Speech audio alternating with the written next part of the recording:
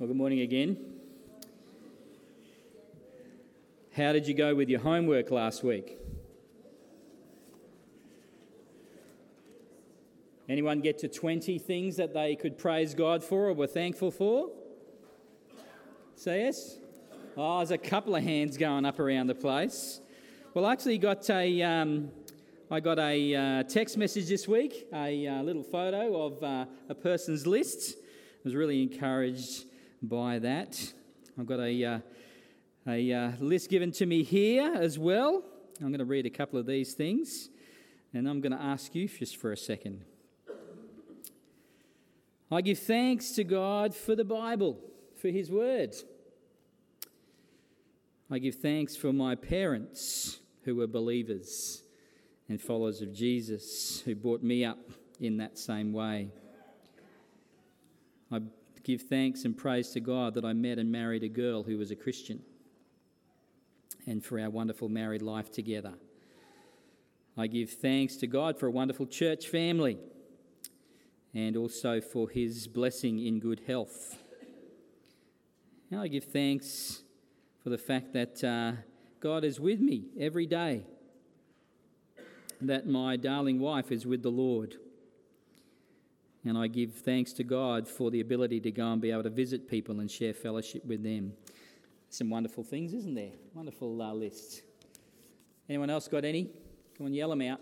Things that you can be thankful for. Jaden. Awesome. Good stuff. Thank you.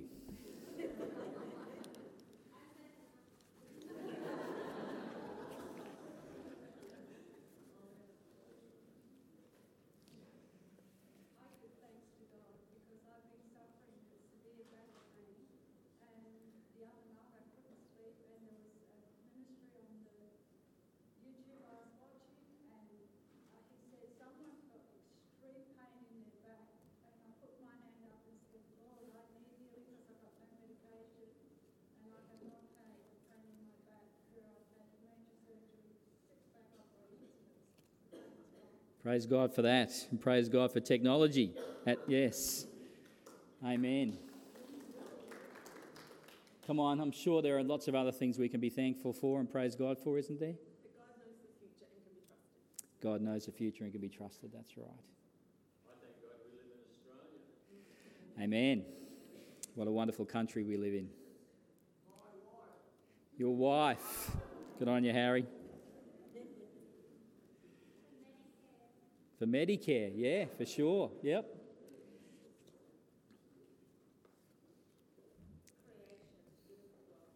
Beautiful world in which we live. I thank God that I was able to open my eyes this morning and get out of bed. Hey?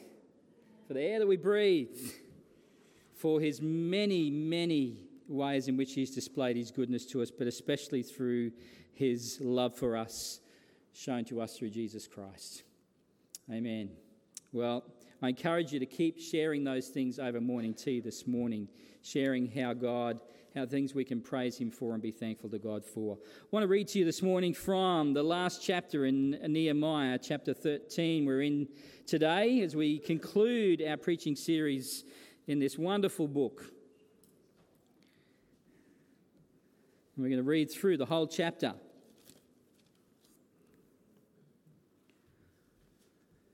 On that day, they read from the book of Moses in the hearing of the people, and in it was found written that no Ammonite or Moabite should ever enter the assembly of God, for they did not meet the people of Israel with bread and water, but hired Balaam against them to curse them. Yet our God turned the curse into a blessing. And as soon as the people heard the law, they separated from Israel all those of foreign descent.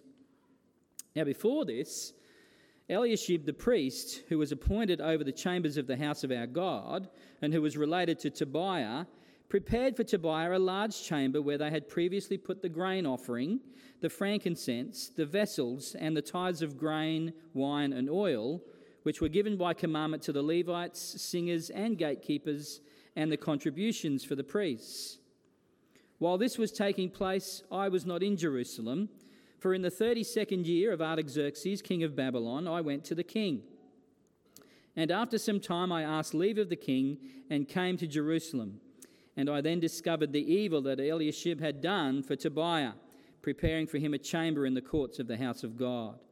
And I was very angry, and I threw all of the household furniture of Tobiah out of the chamber. Then I gave orders, and they cleansed the chambers, and I brought back there the vessels of the house of God with the grain offering and the frankincense. Verse 10, I also found out that the portions of the Levites had not been given to them, so that the Levites and the singers who did the work had fled each to his field. So I confronted the officials and said, why is the house of God forsaken?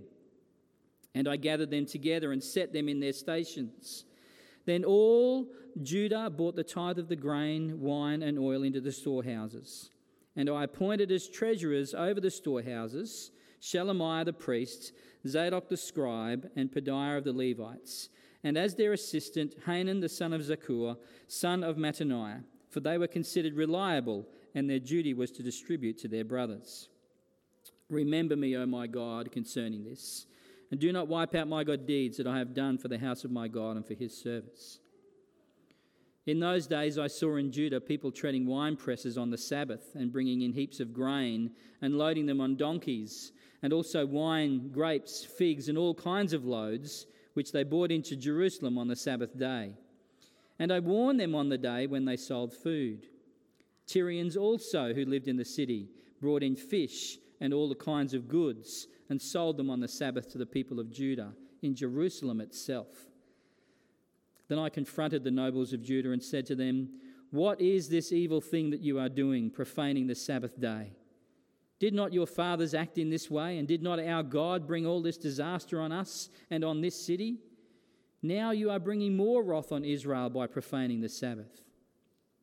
As soon as it began to grow dark at the gates of Jerusalem before the Sabbath, I commanded that the doors should be shut and gave orders that they should not be opened until after the Sabbath. And I stationed some of my servants at the gates, that no load might be brought in on the Sabbath day. Then the merchants and sellers of all kinds of wares lodged outside Jerusalem once or twice. But I warned them and said to them, why do you lodge outside the wall? If you do so again, I will lay hands on you. From that time on, they did not come on the Sabbath. And then I commanded the Levites that they should purify themselves and come and guard the gates to keep the Sabbath day holy. Remember this also in my favour, O my God, and spare me according to the greatness of your steadfast love. In those days also I saw the Jews who had married women of Ashdod, Ammon, and Moab. And half of their children spoke the language of Ashdod, and they could not speak the language of Judah, but only the language of each people. And I confronted them and cursed them and beat some of them and pulled out their hair. And I made them take an oath in the name of God, saying, you shall not give your daughters to their sons, or take their daughters for your sons or for yourselves. Did not Solomon, king of Israel, sin on account of such women? Among the many nations there was no king like him, and he was beloved by his God, and God made him king over all Israel. Nevertheless, foreign women made even him to sin. Shall we then listen to you and do all this great evil and act treacherously against our God by marrying foreign women? And one of the sons of Jehoiada, the son of Eliashib the high priest, was the son-in-law of Sanballat the Horonite. Therefore I chased him from me. Remember them, O my God, because they have desecrated the priesthood and the covenant of the priesthood and the Levites. Thus I cleansed them from everything foreign, and I established the duties of the priests and Levites, each in his work. And I provided for the wood offering at appointed times and for the first fruits. Remember me, O my God, for good. This is the word of the Lord. Let's pray. Gracious God, we want to thank you afresh this morning for the fact that you are a God who is always faithful. We see in this passage again of your people being unfaithful, and yet you provided a man in the person of Nehemiah to come and help your people to be reconciled to you, to live in ways which please you. Lord, we're reminded afresh this morning of our failures in serving you and being obedient to you.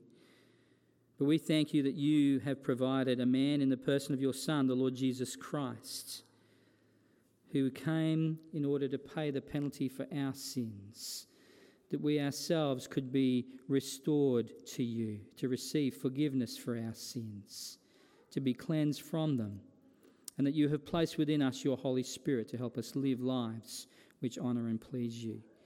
Lord, we didn't deserve any of this, but you, in your mercy and your grace, have poured it out on us regardless, and we want to thank you for that today. So now as we open your word, please be our teacher. Help us to learn all the things that you would have us learn today from this passage together, and we ask it in Jesus' name. Amen. One of the shows that we sometimes have on in our house, might sit down and watch the news. After the news, if you switch it over a channel, there's a program called Bondi Rescue. Anyone familiar with that at all? About these lifeguards in Sydney on, apparently it's Australia's most famous beach, most popular beach apparently, Bondi Beach. I've never been there myself, but they say it's a pretty spectacular place. But, they get thousands upon thousands of people who go down there, and they flock to this place, and they get in the water and have a great time in there. But these lifeguards are kept incredibly busy day after day after day rescuing people. There's a lot of people who come from other countries around the world who come to Bondi Beach to I guess say that they've swum there in the water. They get themselves in all kinds of peril because of the dangerous surf conditions. And these lifeguards are often called in to rescue them. One of the things which, that sort of takes me back a bit to my childhood and myself going swimming at some of the beautiful surf beaches we've got here, particularly up on the Sunshine Coast. And I remember as a kid, going, mum and dad taking us to the beach and, going out and swimming. And one of the things I'd love to do was, just sort of dive in under the waves or body surf on the waves and things like that. Perhaps some of the things that you've liked to do that in the past. But, you sort of get in the water and you're having a great old time, but then you sort of, all of a sudden you stop and you kind of look up just to check to see that mum and dad are still there. And you look across at the beach and you see, where have they gone? They've disappeared. They're no longer there where I thought they should be. And then all of a sudden you have a look further up the beach and there's mum or dad at the beach, a little bit, quite a ways up, sort of waving for you to come back to where you should be, And, of course, what's happened is that the current of the water has just slowly but surely taken you down the beach. It's sort of slowly drifting you through the current and taking you towards a really dangerous rip that can take you right out into the water. And, of course, the danger there is that you could certainly drown. That drifting reminds me of this particular passage and the fact that not just talking about drifting in currents of water, but spiritual drift. As Christians, we need to be careful of what we call spiritual drift. And one of the examples we've got, a very classic example we've got of that, is here in Nehemiah chapter 13. Back in Nehemiah 12, you might recall, we were only there last week, it was all about celebrating and rejoicing, wasn't it? The people were celebrating the dedication of the wall, and that was a reminder of the people of God's faithfulness, how God had enabled them to rebuild the wall in such an incredibly short space of time. This amazing task that they would have thought would have taken them months and months really only took them just 52 days. Amidst that, God gave them victory over the enemies, those who would seek to oppose the work and didn't want the wall rebuilt, but God had given them victory over them as well. They'd been reminded afresh of God's goodness to them, that the city was now restored, the people had security and safety, and so it was a lot to praise God and be thankful for. And if I was writing the book of Nehemiah, I think I would have finished there at the end of chapter 12, wouldn't you? Particularly with the words of these words, and it says, "And the joy of Jerusalem was heard far away." We see that in chapter 12, verse 43. What a great point to end the book of Nehemiah. And the joy of Jerusalem was heard far away. End of story. Wow, that's a nice, feel-good type of finish, isn't it? But of course, we've got chapter 13. we've got chapter 13. And it's, it's a little bit hard to follow the timing of events through this passage. It sort of talks about on that day, and then it says before that day and that sort of thing. But we're just going to work our way a bit through this passage this morning. We're going to pick up on a few things that remind us of these dangers of spiritual drift for the people of God, and things which we ourselves need to be mindful of and be careful of, but also some things that we can put in place in our lives to help us to counteract this spiritual drift as well. What we see here in the opening 3 verses, it appears to start off in the same vein as we left it in chapter 12, where the people hear the word of God and they respond immediately in obedience to it. Look at that in verses 1 to 3. It says, "On that day they read from the book of Moses in the hearing of the people." We're probably looking at that book of Moses can refer to the first 5 books of our Old Testament, what is often referred to as the Pentateuch, or Genesis, Exodus, Leviticus, Numbers, Deuteronomy. And it's probably particularly looking at reading from Deuteronomy, because it speaks about the Ammonites and the Moabites and this person called Balaam. If you want to read about those, by the way, you can read about that in Deuteronomy 23. You can also read the initial account of that back in Numbers 22, I think it is 22 to about 25. But here the people are hearing the word of God preached to them, and in response to the word of God, they want to obey it immediately. And there is things put in place straight away to bring the people in line with what God's word says. But from verse 4, we begin to see a vastly different picture.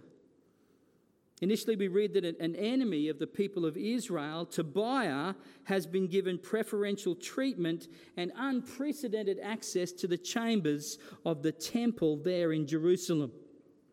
Now, you might remember this name Tobiah. He's come up frequently throughout the book of Nehemiah as one of the enemies of the people of God. You go back to Nehemiah chapter 2, you'll hear about Tobiah and Sanballat and Geshem, the Arab.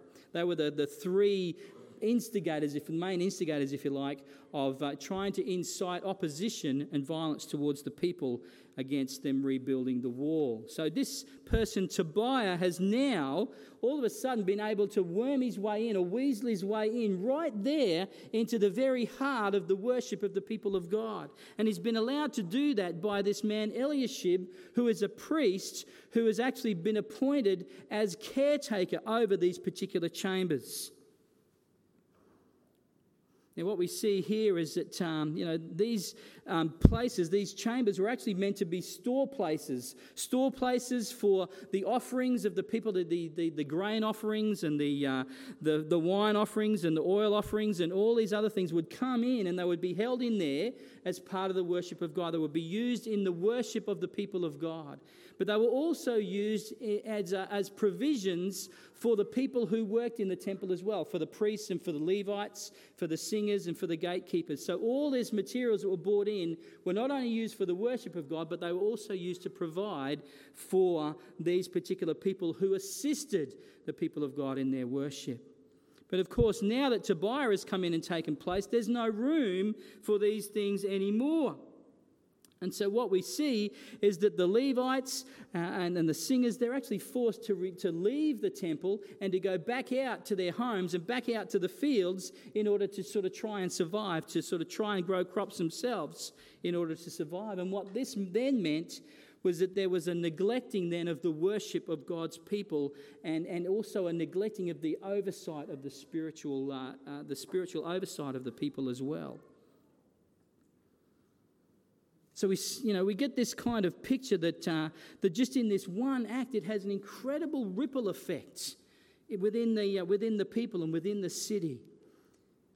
And when we get to verse 15, we also see that the people then neglect their commitment to observing the Sabbath. The Sabbath was ordained by God as a day of rest. On that day, God said that no one in the community, not even their animals or anything like that, were meant to work. Instead, the day was set apart. That's why it was called a holy day. It was set apart for remembering the gracious provision of God and to remind the people of their absolute dependence upon God. It was meant to be a day where the people gathered together collectively in the worship of God, in praise of God. But instead, what we see in this passage is that now the people have forgotten all about this, and instead they're just going on conducting business like any other day. The Sabbath had just been lost, in the rest of the week, and people were trading, and all this sort of stuff was going on there in the city. It had just become commercialised. And in that, the people were becoming just like their neighbours.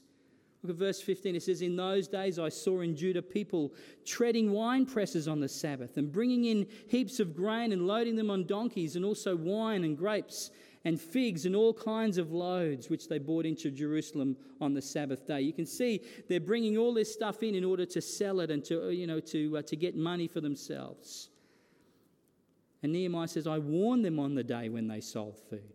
And it said Tyrians also who lived, so these are residents of the city of Tyre, had also come. They had taken up residence themselves in the city, and they'd brought in fish and all kinds of goods and sold them on the Sabbath day to the people of Judah. In Jerusalem itself, Nehemiah says, there at the heart of the people's worship, there at the place that God had promised to make his name great, where he would promise to dwell amongst his people, there in amidst that most sacred of places, Nehemiah says the people have just turned it into this shopping centre.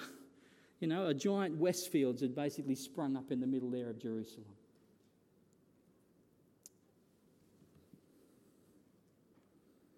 Worldliness had begun to take a hold in this place. But not just in the commercial life of the people, but what we also see is it also begins to take hold in the social structure and the family lives of the people as well. Look at verses 23 to 24. It says, "In those days also I saw the Jews who had married women of Ashdod, Ammon and Moab.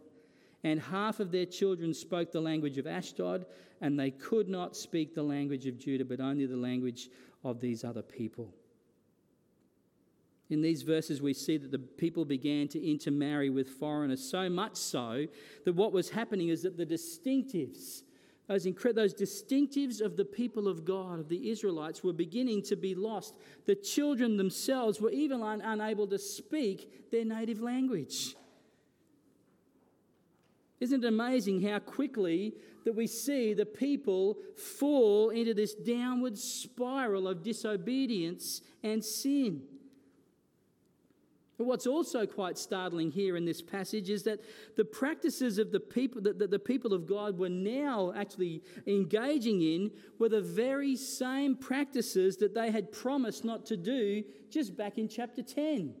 Not very long ago, where they had made that written covenant with God, promising him that they would be faithful to him and that they got their leaders to sign. This is the passage that Mark preached on only just a couple of weeks ago.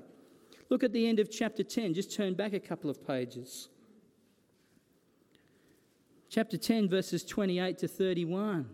Says, "The rest of the people, the priests, the Levites, the gatekeepers, the singers, the temple servants, and all who have separated themselves from the people of the land to the law of God, their wives, their sons, their daughters, all who have knowledge and understanding, join with their brothers, their nobles, and enter into a curse and an oath to walk in God's law that was given by Moses, the servant of God, and to observe and do all the commandments of the Lord our God and his rules and statutes."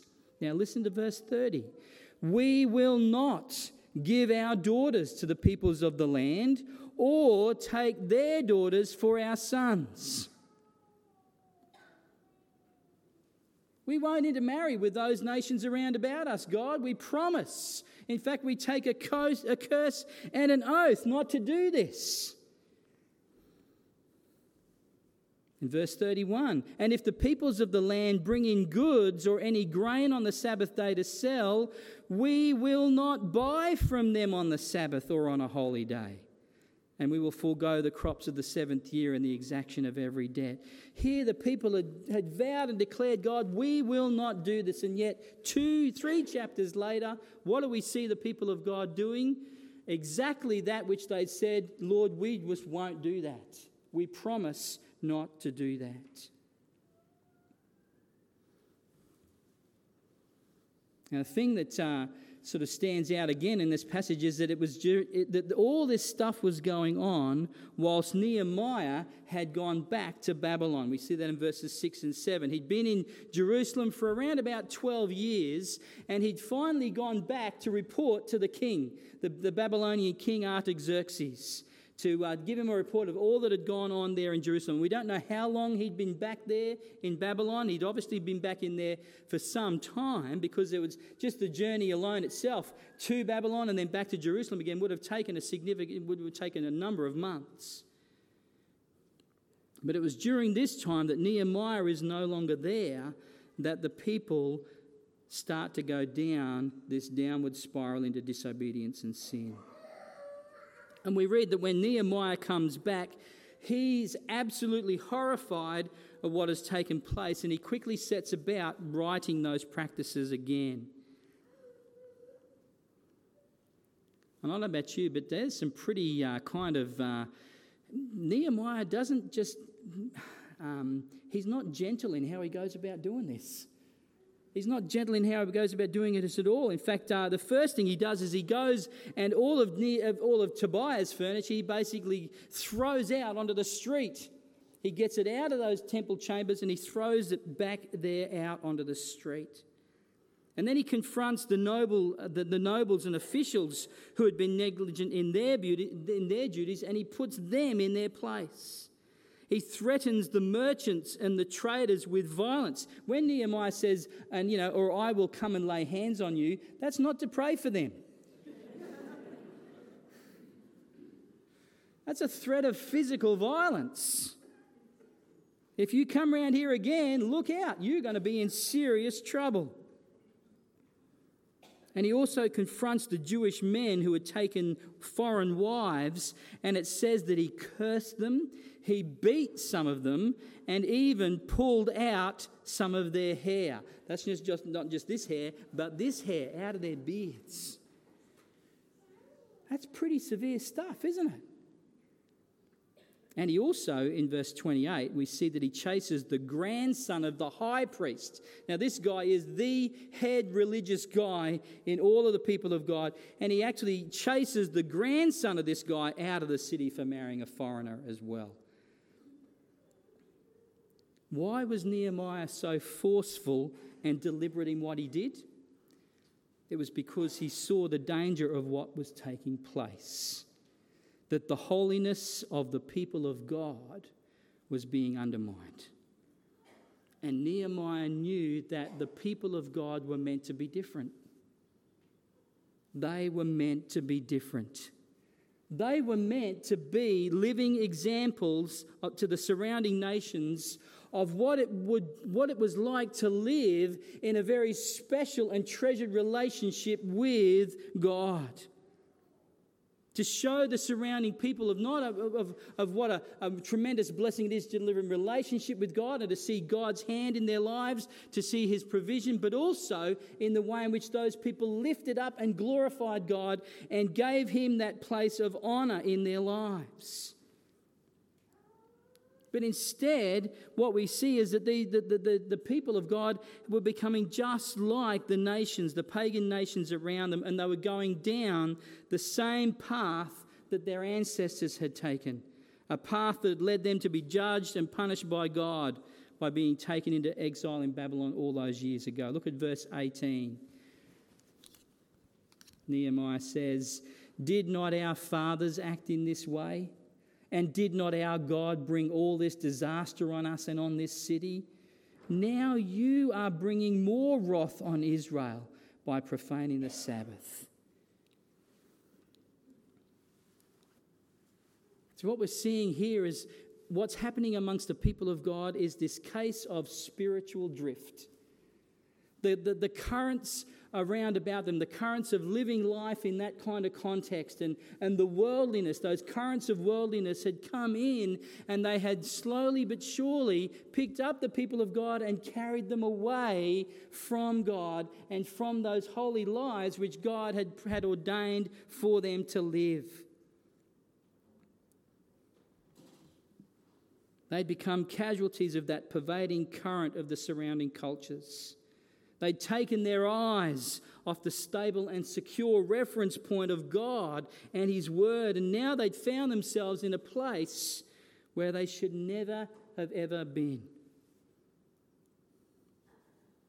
And sadly, folks, this is not just something which we find here in the Old Testament, but we see it right the way through the history of the people of God and even in our day as well. Sadly, it's a stark picture of many churches and denominations today and of many Christians' lives. You know, spiritual drift is so dangerous because it kind of creeps up on us without us even knowing that it's actually even happening to us.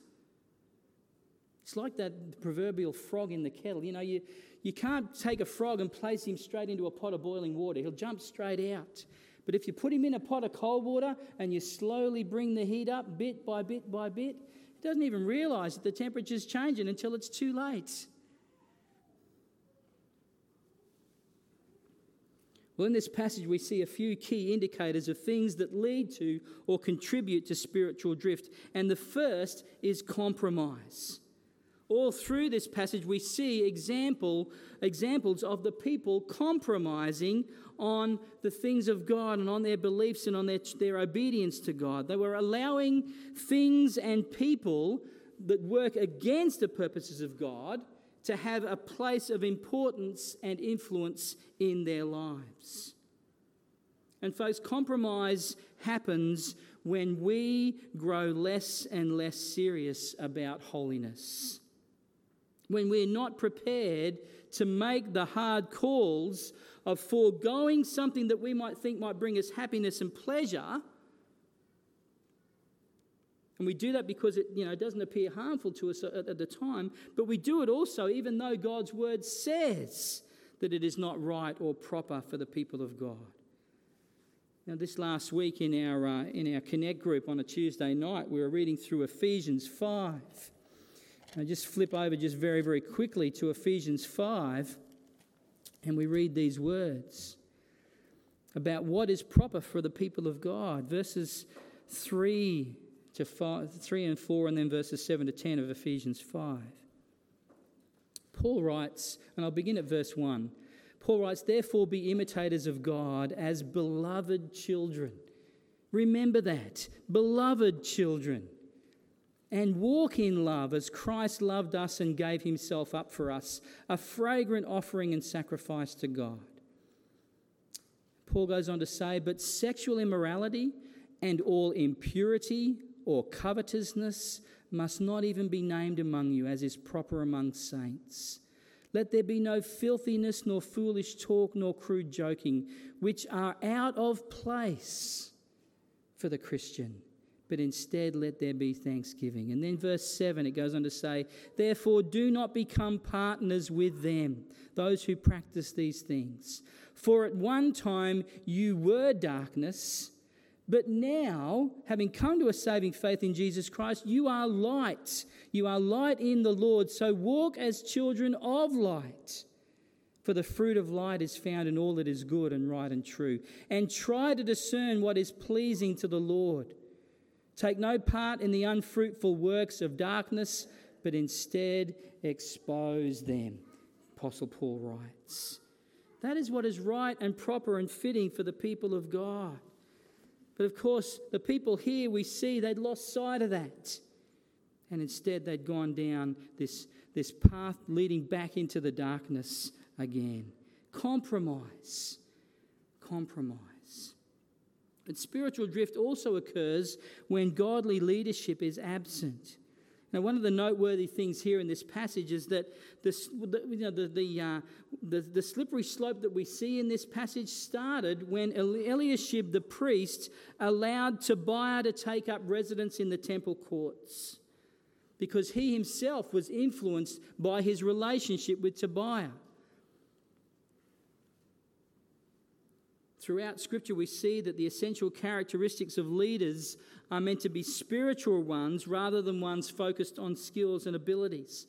We see that in 1 Samuel 16 where, and we've mentioned this on numerous times, where Samuel is told by God to go and anoint the next king of Israel after Saul. He goes to the house of Jesse. The first person he sees, Jesse's eldest son, he looks at the man and he thinks, this is the guy because he's tall, he's handsome, he's strong. He's got everything the world would see as being, good about him. But God says, no, that's not him.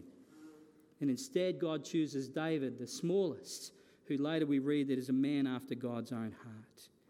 In the New Testament, we read passages such as 1 Timothy 3 and Titus 1, 7-9 about the overseers of the church, that position of leadership in the church. And Titus says, "For an overseer, as God's steward, must be above reproach.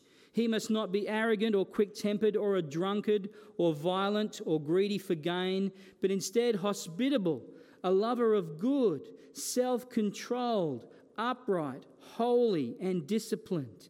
There's no mention in there of particular skills, work skills and abilities that the people have, but rather characteristics, godly characteristics. And it goes on to say, he must hold firm to the trustworthy word as taught, so that he may be able to give instruction in sound doctrine and also to rebuke those who contradict it. Whether it be in our nation, our churches, or our homes, godly leadership is essential to help counteract spiritual drift. And we need to remember that. We need to thank God for our godly leaders around about us. But we ourselves need to be ready to carry out that leadership role which God gives to us, whether that be as parents, whether that be as ministry leaders here in the church, whether it be in places of leadership, even out there in the secular world, in your workplaces. We need godly leaders. Compromise, lack of godly leadership, very much, two things that this passage highlights. But let's just quickly turn our attention to perhaps some of the helpful ways that this passage identifies to help us counteract that spiritual drift and its effects. The first is this, that the Word of God needs to have priority in our lives. We see that in verses 1-3. We need to be intentional in allowing the Word of God to speak into our lives, because nothing can replace time spent in God's Word in terms of our spiritual growth. If you're wanting to grow spiritually, there is no more fundamental or foundational thing that you can do than to be in the Word of God and meditating upon it and allowing it to permeate your mind and your heart and your lives day by day by day, consistently. But as James reminds us, not just to be hearers of the word, but to put that word into practice in our lives, be doers of the word. The Word of God needs to have priority. Secondly, we need to be ready to confront sin in our lives, and we need to be brutal in dealing with it. We see this, in Nehemiah's example here in this passage. He's ready to confront sin, and he's ready to do everything humanly possible within his power to get rid of that sin in the people's lives and to get them back on track, focusing on the lives that God has called them to. In the New Testament, Colossians 3 speaks about this. It's verses 1-6 says, "If then you have been raised with Christ, seek the things that are above, where Christ is, seated at the right hand of God. Set your minds on things that are above, not on things that are on earth. For you have died, and your life is now hidden with Christ in God. And when Christ, who is your life, appears, then you also will appear with him in glory." And then Paul goes on to say, "Put to death, therefore, what is earthly in you, whether that be sexual immorality, impurity, passion, evil desire, covetousness, which is idolatry. On account of these, the wrath of God is coming." Paul says, put to death. Do you treat sin like that in your life? Are you ready to put those things, those kind of behaviours, those kind of attitudes, are you willing to put those things to death in your life with the help of God through his Holy Spirit? That's what we need to do. We need to be ready to confront sin in our lives and be brutal in dealing with it. Thirdly, we need to have people in our lives who we give permission to hold us accountable.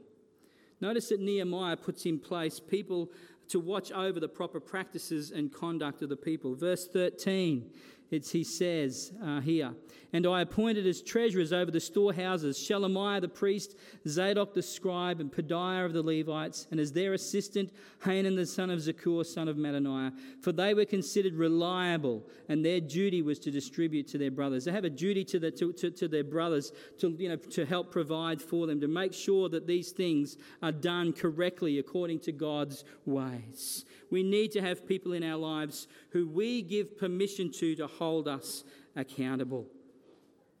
Whether it be like the dad or the lifeguard on the beach calling us to let us know that we're not where we should be, we've drifted away. We need to have people who we give permission to say to us, "You know what? You're not where you should be. You know what? There are things in your life at the moment which I believe God would not be happy about. And you need to turn from them and come back to God." We need to give. Have you given permission to people in your life to do just that? And finally, we also need to make a conscious decision of the will and of the heart to fear God. Throughout this passage, we see on 3 occasions Nehemiah, after dealing with a sin, there's 3 short prayers that he gives in verse 14, verse 22, and verse 31.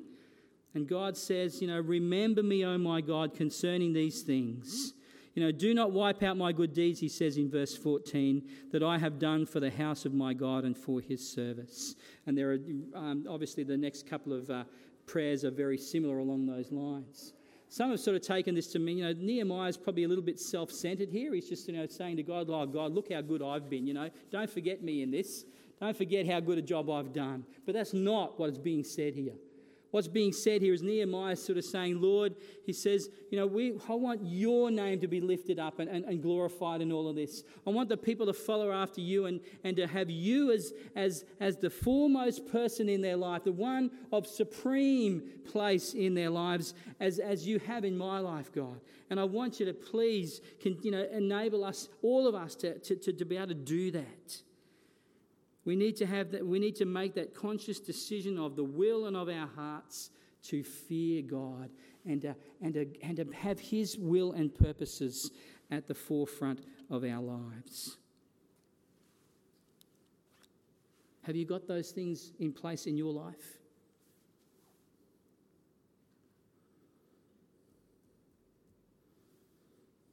We see here that throughout this whole passage, we see that the people have kind of, they've gone really, really well, but then all of a sudden they've gone on this downward decline. And sadly, I don't know about you, but it kind of reminds me a bit about my own life. There are times where, that the thing that me and God, we're going really, really great, I'm walking in a way which I think, I'm kind of being as obedient as I can to God and his ways. And then all of a sudden something happens and I find myself way, way down the beach again, from where I should be.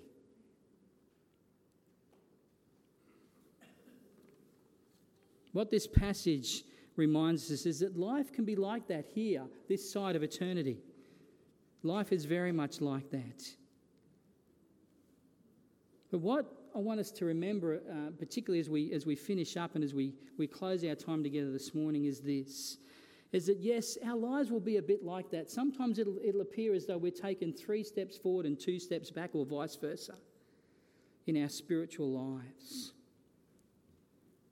We may have the very best intentions in terms of being faithful and obedient disciples of Jesus, but we will fail, and sometimes we will fail often. But folks, that should not serve to disillusion us or dishearten us. For what we also need to remember is that Jesus himself has paid the penalty for all of our sins, and that his forgiveness is guaranteed. That we are not at risk of God giving up on us. How many times have the people of God failed him back here in the Old Testament? Time after time after time after time after time after time after time. You get the picture. And yet God still sends people. God still is faithful to his people. God still endeavours to work with his people and restore them and renew them.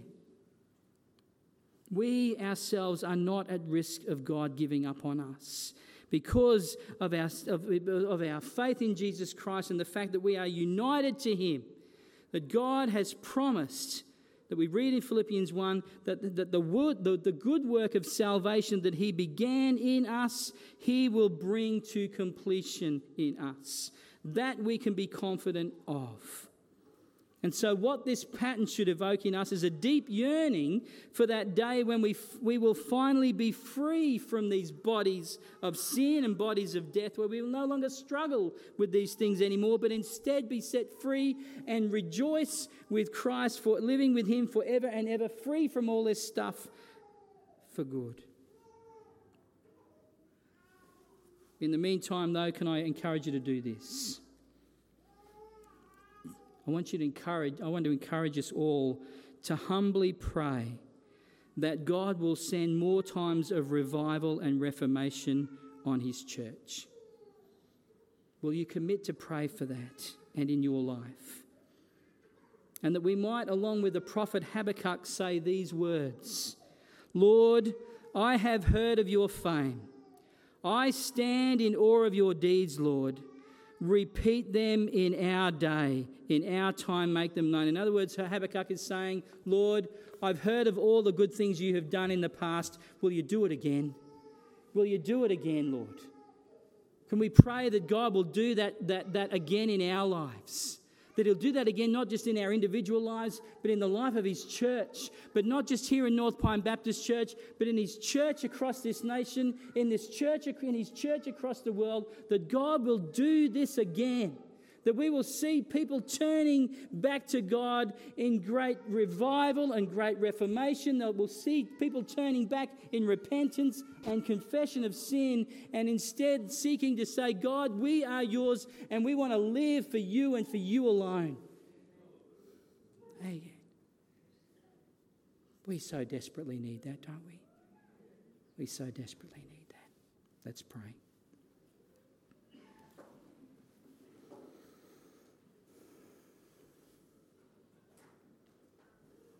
Lord, we recognise that spiritual drift is very much a thing, and it is very much a thing in our own lives.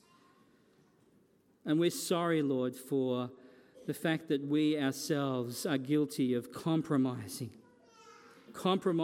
our faith and our trust in you, of compromising our beliefs in you.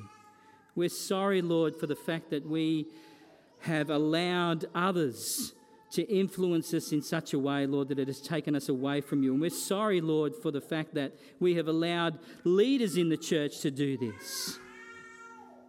And Lord, we pray that you will forgive us.